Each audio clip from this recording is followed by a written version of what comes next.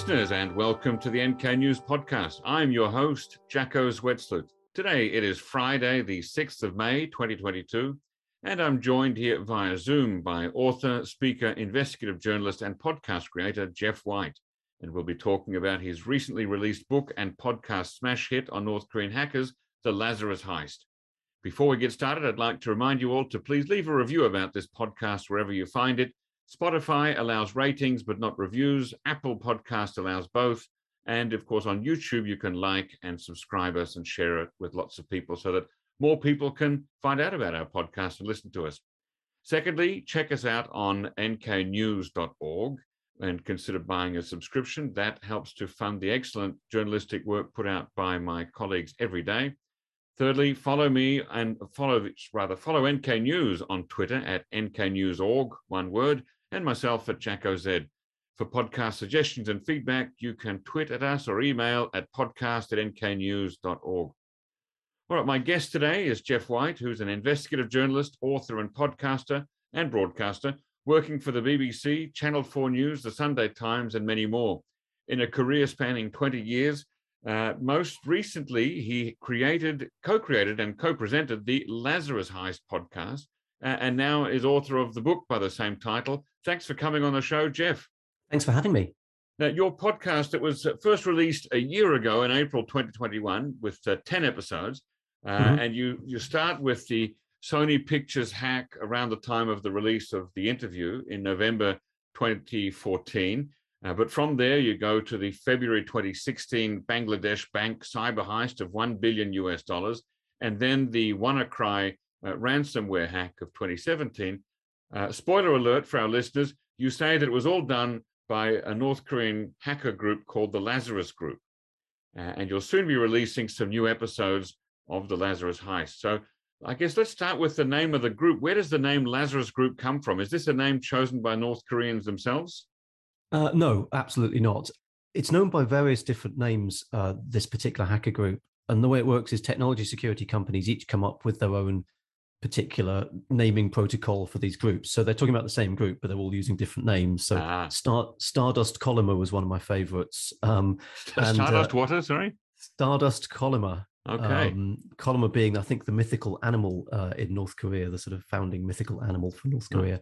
APT-38, I think Zinc was one of the other names, but I think it was Kaspersky, the Russian security research group, who named them Lazarus Group. And the reason for the name was that time after time, Kaspersky had found they thought they'd killed off the hackers and put them to death in the computer networks.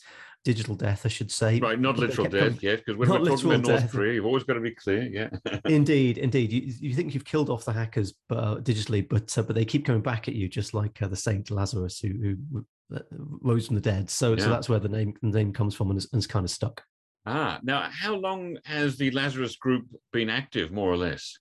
That's a very interesting question. Security researchers have traced them back to the early 2010s.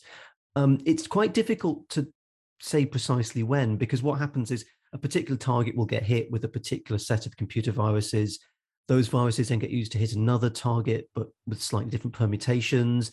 So it's over time you sort of evolve an attribution to a particular attacker group. Yeah. But we think the early 2010s, some researchers that I've spoken to track their attacks back to a set of attacks called the Dark Soul attacks, which is 2013, which targeted South Korean infrastructure, banks and broadcasters, and actually briefly took a few of the banks offline in South Korea. So they've got a long and ignominious history, the Lazarus Group.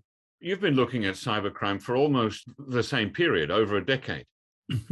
So why does this group get your attention in a way that others haven't? What makes it so legendary? It's really interesting. North Korea is actually a really bad example in some ways to look at from a cybersecurity point of view, because North Korea, for many, many reasons, is completely idiosyncratic. It's unique in the world. And so its cyber activity is equally unique. Pretty much all governments now have cyber activity. Certainly most developed nations will have a very advanced cyber capability, offensive cyber capability, i.e. they were able to hack into adversaries and so on. Yeah. But most of those government hackers, they're not trying to get hold of cash because, they work for the government. That's not really their aim. They're looking for strategic advantage and information and so on. The allegations against North Korea is that this country is hacking for cash. partly because of the sanctions that surround North Korea as well. Your listeners will know, to do with their nuclear missile tests. Having struggled for money, they've turned to cybercrime to fill the government's coffers. Now, what's interesting about that is, I say, it's not very common around the world that government hackers are going after cash. But what that forces North Korea's hackers into, allegedly, is increasing collaboration with the organized cybercrime and indeed organized street-level crime industries. And the reason North Korea is actually a great example to look at from that point of view is that more and more government hackers are working together with organized cybercrime, at the very minimum using organized cybercrime tools, but increasingly using organized cybercrime infrastructure to move money around and to move resources around and to get into networks and so on. So North Korea is plowing a furrow that I think we're going to see more and more people following. In fact, near the end of episode 10 of your of season 1 of your podcast, one of your interview subjects summarized it all as by saying governments hacking each other and everyone getting caught in the middle of that. Is that what this all boils down to, Jeff? Depressingly, yes. I'd actually forgotten that quote until you reminded me of it just now. Yeah, and the reason this confluence between government hackers and cybercrime is so important and so dangerous is because you've got to realize the organized cybercrime model is what I call the Superman 2 model. If you've seen the movie, a lot of people haven't, but if you've seen the movie, it stars Richard Pryor, and he plays this bank executive, this bank worker, who discovers this is the old Superman movies from the 1980s. Old Superman, yes, the old 40 years ago. Right. Christopher Reeve plays Superman, of course. So you've got this bank worker who discovers that the bank is writing off the fractions of a cent at the end of every transaction. So he creates a computer program that harvests them all and makes millions. That is the model of organized cybercrime. You hit millions of targets for a small amount and you make millions. Now, if you put that together with nation state hackers who are stealthy, targeted, and have a huge amount of resources, what you get is a situation where anyone around the world, any business, indeed any individual, can end up getting hit by a nation state cyber attack because the nation states are using the kind of hit 'em and hope, spray and pray tactics of the organized cybercrime gangs. So there's an attack about a year ago or so, at the end of last year, rather, called SolarWinds. SolarWinds hit, I think, 18,000 different businesses. Did the government hackers who were behind it want to hit 18,000 businesses? No, they wanted to hit a few hundred that were connected to the US government. Right. But they hit thousands of others to find a way in. So it's a spray and pray approach. Hit them all and sort them out later. Now, the American cybersecurity firm Mandiant put out a blog post in March this year called Not So Lazarus, Mapping DPRK Cyber Threat Groups to Government Organizations, in which it lists 4 different organizations that it says are based in North Korea and involved in cybercrime. And that's the United Front Department, the Ministry of State Security, and the Reconnaissance General Bureau's 3rd Bureau and 5th Bureau. A lot of bureaus in there. Now, in that blog post, Mandiant says, quote, open source reporting often uses the Lazarus Group title as an umbrella term referring to numerous North Korean cyber operators. Would you cop to that? Is Lazarus an umbrella term that oversimplifies the different labs and agencies involved, and does it matter? Yeah, look, I think I'd throw my hands up and say guilty as charged on that. And obviously Mandiant have done a huge amount of work, along with other security research companies, on the different threat actors and categorizing them and so on. Look, frankly, the Lazarus Group is an identifiable name. It's a somewhat cool name, and it's certainly a good title for a podcast, I think it's fair to say, and indeed a book. Yes. We're under no illusions that there are multiple different groups within the North Korean government doing hacking, in the same way that the UK and the US has multiple different arms of its military and intelligence communities that carry out hacking. I don't think it is really very helpful for the listener, frankly, to go into the minutiae of that. I just don't think saying, oh, this particular group does these types of hacks. Yeah. For a start, that's confusing for listeners, and that's part of my job is to make things less confusing, not more. But also, over the years, I've seen the different reporting on the different arms of North Korea's government hackers and what they're alleged to have done and what they allegedly focus on. And it's not entirely clear. I don't think there's an accepted orthodoxy of which groups do what. I think different security research companies have their own view, but there's a certain sense it gets into sort of tea leaf gazing at a certain point of, navel gazing, I think that might be the phrase. It's just not really for us to kind of make those distinctions. I don't think it's helpful for the listener, and I don't think it's hugely illuminative, really, beyond the activity that we expose. And is there any evidence that the different groups compete against each other, or that they that different members sort of, go from group to group, or that the groups sometimes reform or split? Yes, there's definitely been instances, I think, when security researchers have found an infection that they track back to an alleged North Korean group, they will find other ones by different arms of the same group. So yes, it's possible that Lazarus Group, in all its different permutations and weird and colourful names, Yeah, potentially hack the same target. We have seen a precursor to that, actually. I mean, the 2016 US presidential election, obviously attackers hacked into the Democrats' political networks and computer networks. And we saw in that case two allegedly Russian government allied hacker groups simultaneously inside the Democrats' networks. uh-huh. Now, having read around that and the workings of Russian politics, the sense was that the Russian government tries to keep the different intelligence agencies on their toes by playing them off against each other. Yeah. So it's perfectly possible that, Group A would not have known that Group B was inside the same network, but they were both being sort of tasked with that to see who came out with the goods, to put them in competition with each other. I don't know whether that's the case in North Korea, but that's certainly a precedent for, two government agencies trying to hack into the same target. That's not without precedent. So it's a kind of survival of the fittest, perhaps. This certainly was in the Russian case, was the reading that I did. And given how North Korea runs and the militaristic society that it is, it wouldn't surprise me if that was the case. But obviously we don't have that level of insight, or I don't have that level of insight into how they run their hacker groups. Right. Now, going back to the start of the of your podcast there, the Sony Pictures was a target because of the movie The Interview, wasn't it? Exactly. Yes. Yeah. And with regard to the volume of the hacked emails that was released by the hackers to journalists, does that suggest that there was someone working with them with an understanding of American film and culture, helping to decide what to release, or did they simply just release everything regardless of its value? No, there was definitely some understanding around what was released from Sony, the hacked material that was released from Sony, and when. What was incredible about that campaign, and I'm saying this in hindsight because I didn't fully absorb this at the time, I was covering the Sony hack, was the very smart PR campaign that went on around the hacked data. Because one option, once you hack all these 30,000 emails, I think it was, from Sony, it's just dump them all online, stick them all online, let people search for them and so on. That's not what the hackers did. They divided them up into 8 chunks of material, and the way they released those chunks of material built up to a crescendo in the way that a PR company would run a PR campaign or a marketing campaign, in the way that I, as a journalist, might, line up several stories in a row to build interest. And the crescendo to this set of leaks, this building of leaks that they were putting out, was going to be the decapitation, career-wise, of the 2 senior people at Sony Pictures Entertainment, Amy Pascal and Michael Linton. Amy Pascal did lose her job, did resign in the wake of this. Michael Linton didn't, for various sort of complex timing reasons. But the hackers clearly had a goal, had a target in sight, understood exactly which emails would achieve that target, and staged the release of them. It was really astonishing in hindsight. That is quite savvy. I mean, that's a different level of hacking above just the technical prowess to get into and to steal all that stuff, is to actually, decide how to divide it up and how to send it out. And that makes me wonder whether there was an outsider working with them. It's a very good question.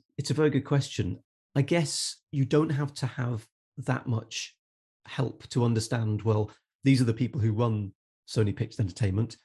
How do we get them? Well, we'll release their emails as the peak of this crescendo of the peak of this run of leaks. So it would have helped them to have somebody helping them outside who understood how the thing works, but I don't think you necessarily needed that. But the other thing that was really impressive about this, I just want to throw in, that I keep thinking about, was one of the ways they tried to get into Sony and hack into Sony was by targeting people who had worked on the film The Interview, and target them with sort of salacious links, nude photos of celebrities, click here, Now, what was interesting about that was it came off the back of a thing called the Fappening, which was a leak of celebrities' intimate photographs that had come a few months earlier. So clearly, whoever was targeting Sony had their finger very much on the pulse of what was going on. I'd be stunned if the leak of celebrities' nude photographs got widely reported in North Korea. Right. But clearly the hackers who tried to hack into Sony had seen that, understood that was how you get people to click on a link, and used that, or attempted to use it, as one of the ways into the organization. Now, almost 8 years after that hack, what have been the long-term effects on Sony Pictures, apart from the resignation of one of the CEOs you mentioned earlier? Long term, I think Sony has weathered the storm. It was certainly very, very unpleasant at the time. As you say, some senior people left the organization. They've been making layoffs during that year in 2014 anyway. So there was a sense that there's a sense that Sony, even before the North Korean alleged attack, was trying to steady the ship. But one thing I did hear about is that Sony's have instituted a system whereby only the most recent emails are now kept. So they only keep the last year's worth of emails. So, frankly, from a logistical point of view, your ability as a Sony employee, if that's correct, to go back through your emails and find something you sent 3 years ago, well, that's not going to be there anymore. So Sony have made some security strides, and those security strides, could be a bit of an inconvenience to their employees, if what I'm hearing is correct. And has the movie, The Interview, stood the test of history as well? Well, I actually watched it. I hadn't seen it, in fairness, at the time, but I did watch it. I think it's an okay film. I quite enjoyed it. My co-host for the podcast, Jean Lee, disagrees. She doesn't like the film. But actually, that film made, when it was eventually released, it's released online and in a limited number of non-mainstream cinemas. And the opening weekend profits it made matched almost exactly the amount of money Sony had to put aside to remediate the attack. So there's a bit of an irony there that they made back on the film pretty much to the dollar what they had to spend solving the hack. That is ironic. Now, turning to the Bangladesh bank, why did that become a target? The obvious answer is banks have money. That classic quote, why do you rob banks? It's where the money is. Right. The Bangladesh bank wasn't the only bank targeted by allegedly targeted by the North Korean hacking group. There were lots and lots of different banks around the world, places like Vietnam, Chile, and so on. They weren't targeting top tier banks in Frankfurt and London and New York. They tended to target banks in lesser developed countries. And obviously Bangladesh Bank was one of those. And what the hackers discovered was that Bangladesh Bank had a US dollar account.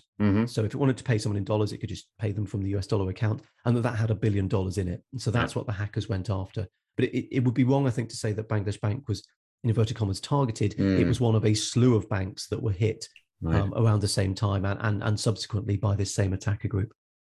And then there was quite a complex process of laundering the money that North Korea had to go through to convert that stolen money into cash, wasn't there? Yeah, exactly right. Yeah, I mean, in a way, hacking, whilst it's technically very complex and you need a lot of skill to do it, it's quite basic. You hack in, you get access to the software that controls the money, and you tell the software will transfer the money. That's how hacking works. Right. What you've then got to do is work out, well, where am I going to transfer the money to? If it is North Korea behind it, you can't transfer it to Kim Jong-un's bank account in Pyongyang. You've got to move the money around and wash it and launder it. So that you've hacked into Bangladesh Bank, obviously in Dhaka, capital of Bangladesh. The money's held in New York. You're transferring the money out. Where are you going to transfer it to? Well, in this case, they chose bank accounts in the Philippines, which they'd set up in readiness for this. They then moved the money around those bank accounts into different bank accounts. Then they moved it into a money changing firm in the Philippines who changed it into cash, like, kilos and kilos, like half a ton of cash, basically. Wow. That then gets shipped into casinos in the Philippines and gambled across the tables in the Philippines casinos as chips. And the whole point of this, of course, is to muddy the trail of money from the original bank account to the recipients and put off investigators and deter their attempts to trace it down. I mean, at one point you had the bizarre situation where Bangladesh Bank officials were in Manila in the Philippines. They knew what had happened to the money. They knew where it had gone. They knew which casinos it was in. But the casinos, because they weren't regulated at that time by money laundering regs, said, well, this looks like a legit customer to us. They've come in with their money and they're entitled to spend it. So Bangladesh Bank you could almost imagine looking in the windows of the casino and seeing the money going across the table, but just not being able to do anything about it. It was astonishing, a really astonishing laundering campaign. Gee, and do we have any idea of how much cash North Korea actually got out of that at the end of the day, after all the fees and whatnot, all the laundering had been taken out? Well, yes, that's a really good question. The initial target was $951 million. Now, through a bizarre coincidence, a lot of those transfers, a lot of those transactions that the North Koreans allegedly tried to do to transfer out that money got turned down. The reason being, the bank that I mentioned in the Philippines to which they transferred the money was in Jupiter Street. And they could have picked any other bank. There's loads of other banks in Manila they could have picked. Yeah. That one cost them hundreds of millions of dollars because Jupiter was the name of a sanctioned Iranian shipping vessel. Ah, And so anything to do with sanctions, by any complete word, coincidence. exactly, complete coincidence. Yeah. So when the New York Fed, which was where the New York bank account was kept for Bangladesh, when they saw the word Jupiter, the alarm bells, the automatic alarm bells rang. Oh, it's Jupiter, query these transactions. So hundreds of millions of that money, those transfers got turned down and got rejected. So $81 million makes its way through to the Philippines. What we know then is $30 million of it was paid to a guy called Wei Kangzu, a Chinese national, who just disappeared with it, seems to have just left the country. 51 million What was left. his role in that operation? We don't know is the answer. Very little is known about Wei Kangzu other than that he was the recipient of 30 million and left the country. Yeah. Even to the point where the Philippines said, well, there must have been a record of him leaving. Does immigration have a record of this chap leaving the country? Nope, right. No record of that. So he literally fades into the background. Yeah. The remaining 51 million goes to the casinos, gets gambled across the tables. Yeah. Obviously, you've got to have accomplices for that. People are going to do the gambling. People are going to move the money. They've all got to be paid off. The money we think then moves to Macau because a couple of the people who are involved in setting up those gambling jaunts were linked to Macau, and the companies organizing the gambling joints also linked to Macau. So we think the money ends up in Macau. Yeah. So really, of the $1 billion sort of heist that North Korea is accused of trying to launch at the beginning of this, you end up really with a few tens of millions of dollars. Not terrible, it's still tens of millions of dollars, but nowhere near the $1 billion they initially tried to get out. No, gosh. Wow. And then in the last episode of season 1, in episode 10, you focus on the May 2017 WannaCry ransomware hack. Tell us what that was and how it worked. Yeah, well, this was, again, another incredible sort of chapter in the story and another incredible cyber incident. WannaCry was ransomware, which I'm sure many of your listeners will have heard of. Very simply, a computer hacker scrambles your files, hacks into your computer, scrambles your files, and then charges you a ransom to get them back, usually paid in Bitcoin. Very easy to explain. It's extortion, pure and simple. The problem has always been, how, again, go back to the sort of Superman 2 analogy, how do you get enough victims to make it worth your while to do this? You have to email loads of people with dodgy viruses and links and get them to download the virus and so on. What made WannaCry different was that it was automatically spreading. It automatically spread from computer to computer and automatically detonated. So you no longer had to email loads of people and convince them to click a link.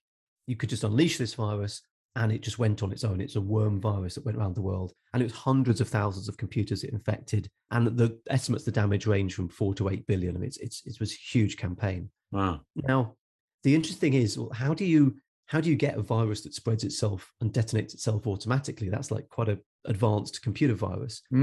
Well, the US government can be thanked for that. The National Security Agency discovered a flaw in Windows computers that allowed this virus to spread, kept hold of it because presumably America wanted to use it to hack into other countries, I presume. But then that tool, that virus tool, leaked out onto the cyber underground in mid-2017 and was gathered up by a group, the Lazarus Group, allegedly North Korea's government hackers, who used it to combine with ransomware to create a self-spreading, self-detonating ransomware campaign. And that's what WannaCry was. Went around the world. In 24 hours, it infected computers in pretty much every country that's connected to the internet, and was shutting down computers with ease. And in the UK, the NHS, being one of the world's biggest employers and also having a huge amount of computers, was particularly badly hit. I mean, accident and emergency departments had to close and send people elsewhere. Wow. Urgent cancer cases got deferred. It played merry hell within the UK, within the health system here. Yeah. And do we know how much money North Korea got out of that? Not much. Is the honest answer. You're looking at about $1 million, something like that. I mean, again, not, as my mum would say, better than a poke in the eye with a sharp stick. But right. But a lot less than the total value of the damage that was done. Oh, yeah, and absolutely. And loads less than other ransomware gangs have made. I mean, one ransomware gang with one strain of ransomware made $350 million in a month. Wow. So North Korea's income from this was pretty rubbish. The reason for that was a couple of things. Number one, usually the incentive to pay the ransom is you'll get your data back.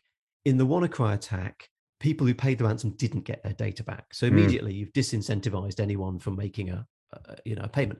Yeah. Second thing was that there was this bizarre side story where a young computer researcher in the UK discovered the off switch behind the WannaCry virus. So there was embedded within it was an off switch which he managed to trigger quite easily, actually. He just registered a website and triggered the off switch. So WannaCry sort of came to a stumbling halt. So yes, it broke out, went around the world extremely quickly, but the fire went out very, very quickly as well. But I will say, I don't think the WannaCry virus was necessarily all about making money. There were other objectives, if indeed it was North Korea behind this. Obviously, frankly, cyberbullying, cyber intimidation. You've suddenly shut down hospital departments in the UK. That's a pretty amazing strike to have done on your opponents, your enemies. But also, I think what WannaCry did was taught North Korea a lot about cryptocurrency and how to launder that money. Because compared to the situation I described in the Philippines with gamblers and casinos and cash and all that kind of thing, the WannaCry money was laundered in something like 48 hours, and it's never been seen again. So much easier to launder crypto than it is to launder the cash from somewhere like Bangladesh. So that was my next question, is that does stealing cryptocurrency make it easier to use than fiat money? Yes and no is the answer to that, which sounds like a sort of classic politician's answer. But yes, in that you don't have to use the traditional banking system. So, for example, in the Bangladesh case, they had to transfer the money into these accounts in the Philippines. Well, that means you have to have an account number. You have to have a record of how that account was set up. So the traditional financial system keeps records of people and accounts. So when you use the traditional financial system for laundering, you're at the risk of those links being traced down and the money being clawed back and recovered. In the cryptocurrency world, there is no such oversight in a lot of cases. You can set up a new cryptocurrency wallet with the click of a mouse. Yeah. And whilst a lot of cryptocurrency exchanges, which is where you can change your pounds and dollars for Bitcoin, etc., a lot of them are doing checks on customers, so-called know your customer checks, where you have to provide ID and so on. Some aren't. And it's often possible to circumvent some of those checks as well. So it's a lot easier for hackers, frankly, to set up the accounts to launder the money and to whiz the money around through loads and loads of different accounts, which is what we see them doing to kind of avoid pursuit. So yeah, cryptocurrency is a lot easier to move. However, cryptocurrency is all traceable. One of the reasons cryptocurrency works is that it has a publicly available ledger of every cryptocurrency transaction, which may seem weird because it's like, oh, I thought cryptocurrency was anonymous. Well, it is. You can see the transactions moving around. You can't see that Jeff sent Jacko some money, but you can see that some money moved from this wallet to that wallet. And that blockchain, as it's called, is the underpinning of cryptocurrency. It's why cryptocurrency works. So when someone like North Korea hacks a cryptocurrency exchange, steals money, that money is easy to move, but also easy to trace. So you've now got the bizarre situation where North Korean hackers are alleged to be sitting on something like $1.3 billion worth of cryptocurrency. But every time they try and move it and convert it into pounds and dollars and so on, there is an army of people who are tracing every step they take and trying to get ahead of them and trying to get the money back. So it's a sort of poison chalice, the cryptocurrency one. Gosh, how sure are we that WannaCry was done by the North Korean hackers? The US government put out a 179-page criminal indictment, criminal complaint against an individual called Park Jin-hyuk, who they allege was a key member of the Lazarus Group hackers, the North Korean government hacking group. In that document, they go through in quite forensic detail what they allege are the links between the different attacks. In the WannaCry attack, there was within the code, embedded within the code, was a data table for the encryption. So they had to use some particular bits of data to make the encryption happen, to scramble people's files effectively so they could ransom them. The information in that data table links back to other information that was in the viruses used to attack Sony and some of the other banks. So forensically, the US are thinking, well, hang on, it's be a hell of a coincidence, wouldn't it, if randomly in a bit of code, some data turns up in all of these attacks that all seem to be motivated by North Korea. They're pretty sure it's the same group, and the US government are sure it's North Korean. Are there other signature features that the various hacking attempts by North Korea's hackers have in common? Yeah, again, the indictment and the criminal complaint against Park Jin-hyuk is quite useful in that respect, but also the other research that's been done by security research groups and indeed cryptocurrency analysis firms who are obviously now weighing into this quite a lot. There's multiple levels of attribution, multiple ways of attribution. So as I say, one of them is to look at the code and say, look, this particular computer virus code has been used in multiple occasions by, we think, the same group. It's the same group. The problem with that is, well, maybe another hacker group got hold of the virus and downloaded it and is using it as a sort of false flag operation to pretend to be, a different hacking group. Yeah. So that is a reasonable attribution, but not 100% bulletproof. The other option is IP addresses. So what the US again alleges is that different bits of the viruses used to hack into Sony, for example, were controlled and manipulated by computers using particular IP addresses that track back to North Korea. But again, you could look at that and think, well, maybe somebody somehow hacked into a computer in North Korea and is using that as a jumping off point to manipulate these viruses to put North Korea in the frame. So that's attribution, but not 100% solid.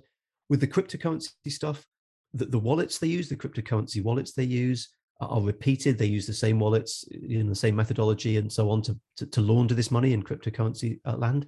Well, again, you could argue, well, maybe they gave their cryptocurrency wallets to somebody else, or maybe these wallets get reused by different crime gangs. None of the individual methods of attribution, I think, is 100% bulletproof. But when you put them all together, you get to the point where, using Occam's razor, you've got to come up with a different explanation for how all of those, 95% attributions can all line up together.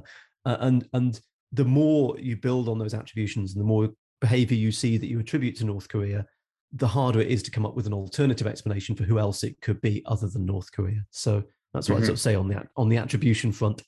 Do we see signs that North Korea is active on the dark web, where all the drug lords and the hitmen for hire hang out? It's a really good question, actually. It's one of the things we've been looking at in series 2 of the Lazarus Heist with my co-host Gene Lee. One of the things about North Korea, the allegations against it, is that it's been pushed into more and more alliances with not just organized cybercrime, but frankly, just organized street level crime. If you're going to start trying to pull out money and launder it, in the ways that I've described in casinos in the Philippines and so on, but also, on the streets of the US, you need collaborators, you need accomplices. And the obvious place to find those, as you pointed out, is the so-called dark web. So one of the cases we've been looking into is the conviction of a Canadian man called Galeb Al-Amari, who was convicted for having helped hackers cash out money from cash points. And the accusation from the US government is those hackers were the North Korean Lazarus Group. So the question is, well, how does the North Korean Lazarus Group end up finding this dude Galeb, who's living in Canada and is running around cash points withdrawing money, with dodgy cards? Well, the evidence we started to accumulate points to the fact that it was on the dark web. We know from the US criminal complaint that the North Korean hackers were active on things like hack forums, which is a hackers, as the name would suggest, a hackers forum. Yeah. And we know that Galeb Al-Amari was on those sites as well. So our assumption is that that's where they found him and that's where they made the linkages. Now, whether Galeb knew that it was North Korea who'd contacted him and said, can you help us out? I suspect not. I suspect the North Koreans would have been using false names and pseudonyms on those forums, as do lots of other people, by the way. So whether he knew he was in with that group, I don't know. But that's certainly where the connections get made. It's what I describe as the Mos Eisley space bar of cyberspace. The Star Wars bit where all the creatures hang out and where Obi-Wan Kenobi and Luke Skywalker go to meet Han Solo. It's that sort of environment. You go to these forums and you can meet all sorts of dodgy, interesting people with things to offer you. And someone gets an arm cut off. Yeah. Did Han shoot first? Yeah. Where does the American Virgil Griffith fit into this? He was convicted recently of a conspiracy to violate the International Emergency Economic Powers Act in the US and given a sentence of 63 months imprisonment and a fine of $100,000, all for traveling to North Korea and showing them how to do a Bitcoin transaction? Yes, the Virgil Griffith case is a fascinating one, and one that we will be covering, I think, quite extensively in Series 2 of the podcast. North Korea, interested in cryptocurrency, clearly. The downside of that is the accusations, obviously, against them in terms of WannaCry and lots of other cryptocurrency hacks and attacks that they're accused of carrying out. In 2019, the country decides it's going to hold a cryptocurrency conference, wants to invite people to the country to talk about this. One of the people who accepts that invitation is Virgil Griffith, a US citizen who I think at the time was living in Singapore, makes extensive attempts to get his visa for North Korea. Obviously not easy being a US citizen. Yeah. Pitches up in town. The testimony we've heard from other people who attended that cryptocurrency conference was that it was pretty ramshackle. The attendees remember being sort of told, well, what are you all going to speak about? They had sort of cobbled together talks to give.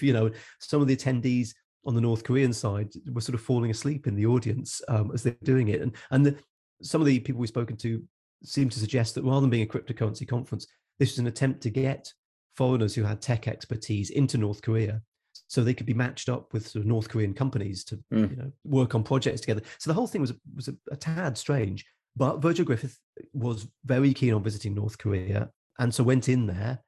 It's alleged, and he has been convicted for this, that whilst there, he was giving North Korea all sorts of tips on cryptocurrency and how this could be used to evade sanctions, which are obviously on the country under the United Nations. Was he actually telling them stuff that they didn't know? Because, I mean, we've already seen that they're pretty good at evading sanctions and stealing cryptocurrency. Well, this is what confuses me about the Virgil Griffith case, is that the accusation from the US government seems to be that Virgil Griffith went across to North Korea and sort of showed them how to use crypto. Mm-hmm. And yet the same American government is saying that North Korea had been involved in cryptocurrency theft and laundering since at least 2017 and a little bit before. So they didn't really need to wait till 2019 for Virgil Griffith to go over there to show them what to do. The second thing I'd say is the whole point of cryptocurrency is it's open source. This is a currency that needs to be open source because it isn't controlled by any government. So everybody needs to be able to understand how to use it and to be able to audit the code that sits behind it. North Koreans, a lot of them don't have access to the internet, but the senior levels do, and their techies clearly do. It's not like Virgil Griffith revealed to them some secret arcane knowledge. They could just Google it and find out a lot of the stuff about cryptocurrency. So I do find the conviction perplexing. However, the US government has a law in place that prevents people, assisting North Korea to evade sanctions. That is its law. And according to the conviction of Virgil Griffith, he breached that law. He got convicted and received a very hefty sentence as a result. North Korea has also charged a couple of other people in connection with that now. So that story keeps rolling on. Wait, you mean the United States has? Exactly, yes, yeah. Yeah. So this is the conviction with the fine and the imprisonment. Do you think it's there just to sort of make an example of Virgil and to scare anybody else off? That certainly is the opinion that a couple of people we've spoken to who in the cryptocurrency community feel. That they feel that this was a shot across everybody's bows to say, do not go there. Do not even think about helping out this country. Yeah, that it was a shot across people's bows. Yeah. Particularly given that the cyber activity from North Korea over the past few years, the sort of trajectory has been towards cryptocurrency thefts. Right. And if you add all of those up, it apparently adds up to $1.3 billion. It's a huge amount of money. So you can also see why the US government want to say to people, if you're in the crypto community, do not get close to North Korea. They don't want, I suspect, North Korea to have any more cryptocurrency knowledge that needs to. The cryptocurrency community's response to that in certain quarters would be, well, everybody deserves cryptocurrency knowledge. We don't cut off anybody from this because that's the point of cryptocurrency. It's a democratic currency that everybody can use. Why should North Korea be excluded from that any more than anybody else? That might be their argument. Is there evidence that North Korea sets up and runs hacking labs outside North Korea to do its work? Yes, I think it's fair to say there's quite a lot of evidence about that. One of the things we cover in series 1 of the podcast, and we'll be returning to actually in series 2, is this propensity for North Korean hackers to pitch up, according to the accusations against it, in foreign countries, notably China, obviously very close to North Korea, just over the border. And there's a few good reasons for that.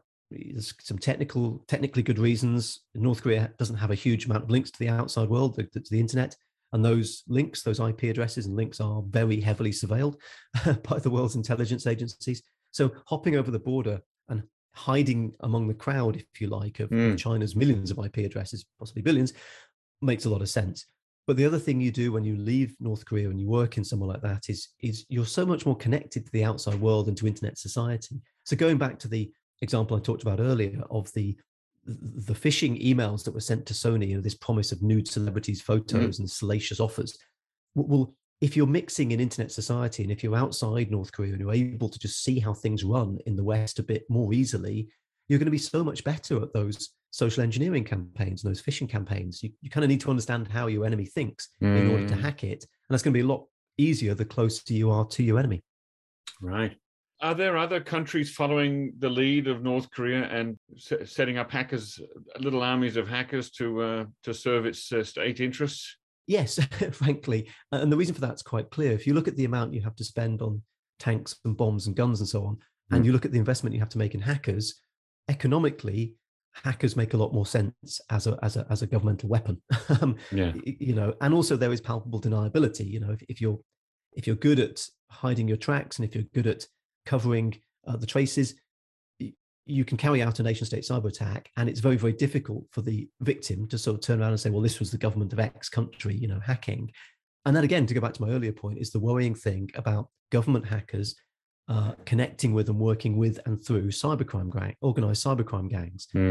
Your ability to attribute this gets harder and harder.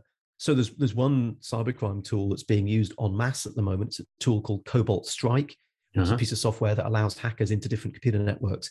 Loads and loads of people are using Cobalt Strike. Now, previously, if you got a Cobalt Strike infection on your network, you could say, oh, well, I think it's this particular group over here. These days, Cobalt Strike could be anybody, could be any government around the world. So your attribution starts to diminish. And that has consequences. The US government certainly has been able to attribute, in their eyes, attacks to North Korea, put out indictments, make accusations, and blow the lid, in this government's opinion.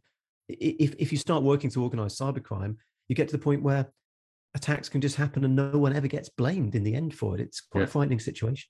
I saw a headline this morning in the news that South Korea has joined the NATO Cooperative Cyber Defense Center of Excellence based in Estonia. Is this probably because of North Korea's hacking attempts, do you think? That's got to be part of it. I mean, of all countries around the world, I think it's fair to say South Korea has been in the firing line of North Korean attacks for many years. And the 2013 Dark Soul attacks I talked about were firmly targeted at South Korea. The intelligence folks there will tell you that they're under one sort of constant attack because obviously North Korea and South Korea are still technically at war. A truce was declared, but a peace deal wasn't signed. So the cyber end of that conflict goes on. But I'd say, generally speaking, the center in Tallinn in Estonia, the NATO cyber defense organization, is just trying to pull in as many people as it can, I suspect, because there's strength in numbers, but there's also the more intelligence you get and the more countries, intelligence agencies sign up to that, the more information that center in Tallinn gets. And that information can be used by different countries around the world. Look, stuff that works in South Korea today for a hacker, they will try in the UK and the US tomorrow. So if you can get information from South Korea about what they're seeing, you can use that to defend other people's networks from the same stuff. So you get a kind of network effect, sort of strength in numbers. And that's why it's important, or that's why it's valuable to have non-NATO members joining as well, I suppose. I suspect so, yeah. What can targets and potential targets do to protect themselves from North Korean cybercrime or attacks? Well, this is, I suppose, where a bit of the good news comes in. I mean, having covered these various different attacks that have been attributed to North Korea for so many years, the MO is depressingly familiar. If you look at Sony, if you look at Bangladesh Bank, the cryptocurrency exchange attacks we've heard about, it's generally phishing emails. They're very well crafted and they're increasingly, effective and targeted at individuals.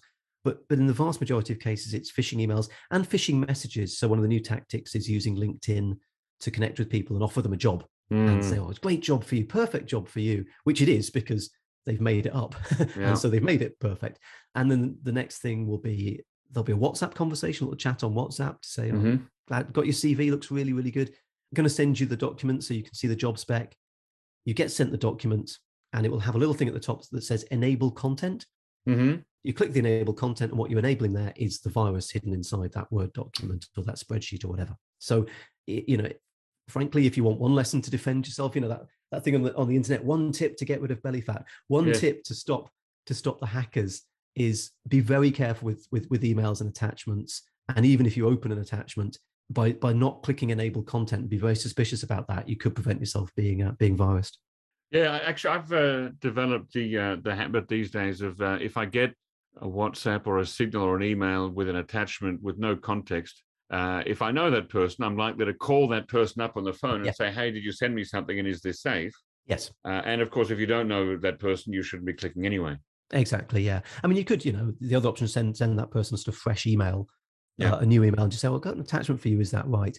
The danger with that is if their inbox has been compromised by hackers, they might intercept that email you send and reply saying, yeah, the attachment's fine. So you're right, the phone call is, you're really smart to use that. That is the gold standard, I think, of confirming that you're not being hacked.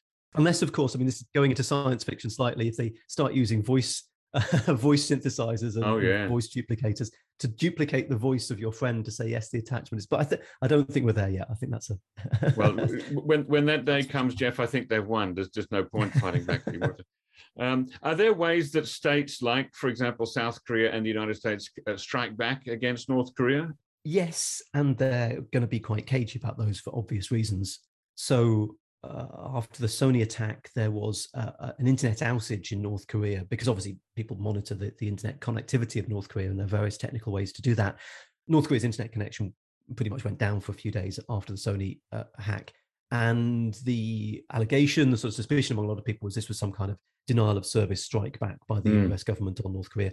The thing about that is North Korea's internet connection is I say, pretty slim. And so for it to go out of action for another reason, a sort of technical problem reason rather than a sort of attack, is also quite feasible as well. But certainly it is within the armories of states like the US and South Korea to take offensive action if they feel that's necessary and merited. But as I say, that they will be very cagey about that. But I've no doubt that is going on in certain circumstances. Now, you and Gene Lee, who was previously on the podcast, have got a new season coming out of the Lazarus Heist. At the end of episode 10 of season 1, you said that new episodes would come out later in 2021. Here we are a year later, still waiting. What's the holdup? I'm so sorry.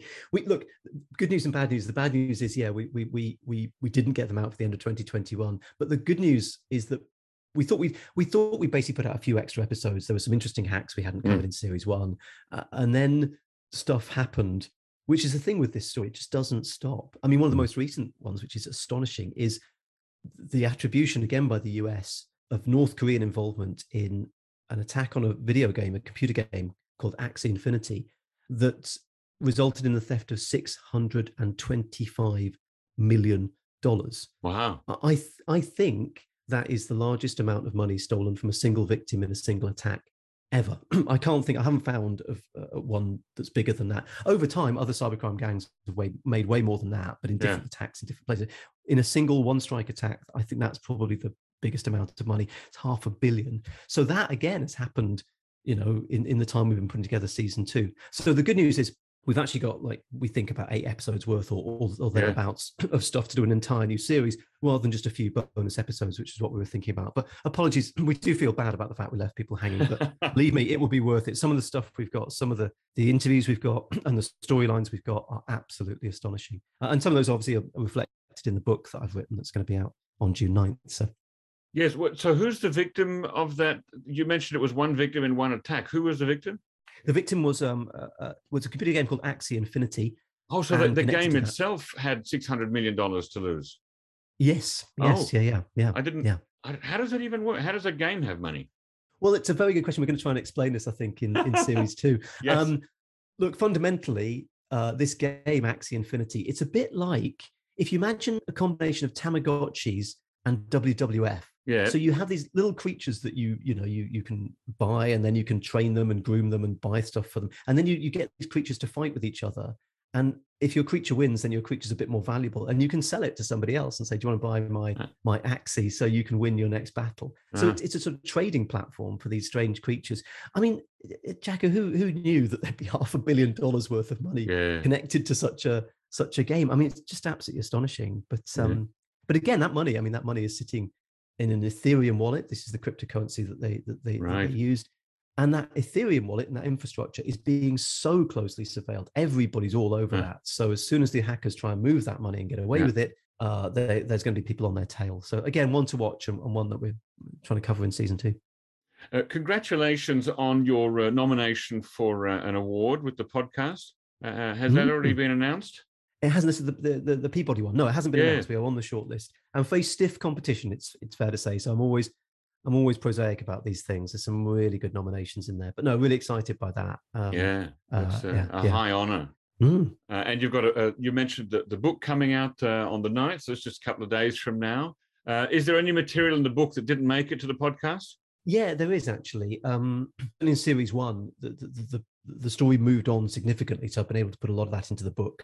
There's a genuinely bizarre episode, which on the one hand is quite compelling, and I suppose entertaining might be the word, in terms of how North Korea ends up allegedly working with an Instagram influencer living in Dubai to launder some of their money. There's just these amazing twisted tales. But again, what that really highlights is the confluence you've now got between nation-state cybercrime and organized street-level crime, organized fraudsters and money launderers. So telling those stories was really useful. And the book goes back a little bit in history into the Dark Soul attacks, which we didn't cover in the podcast in series 1. and won't in series 2. But those Dark Soul attacks were genuinely frightening. When you read about what happened, it was such an obvious and frightening precursor to what was coming next. Yeah. And I still think there were lessons to learn from those. So just plenty more detail, I think, in the book. Okay, so that's the book, The Lazarus Heist, published by Penguin Business, out very soon. And season 2 of The Lazarus Heist coming out on podcast also very soon. Got a specific date for that?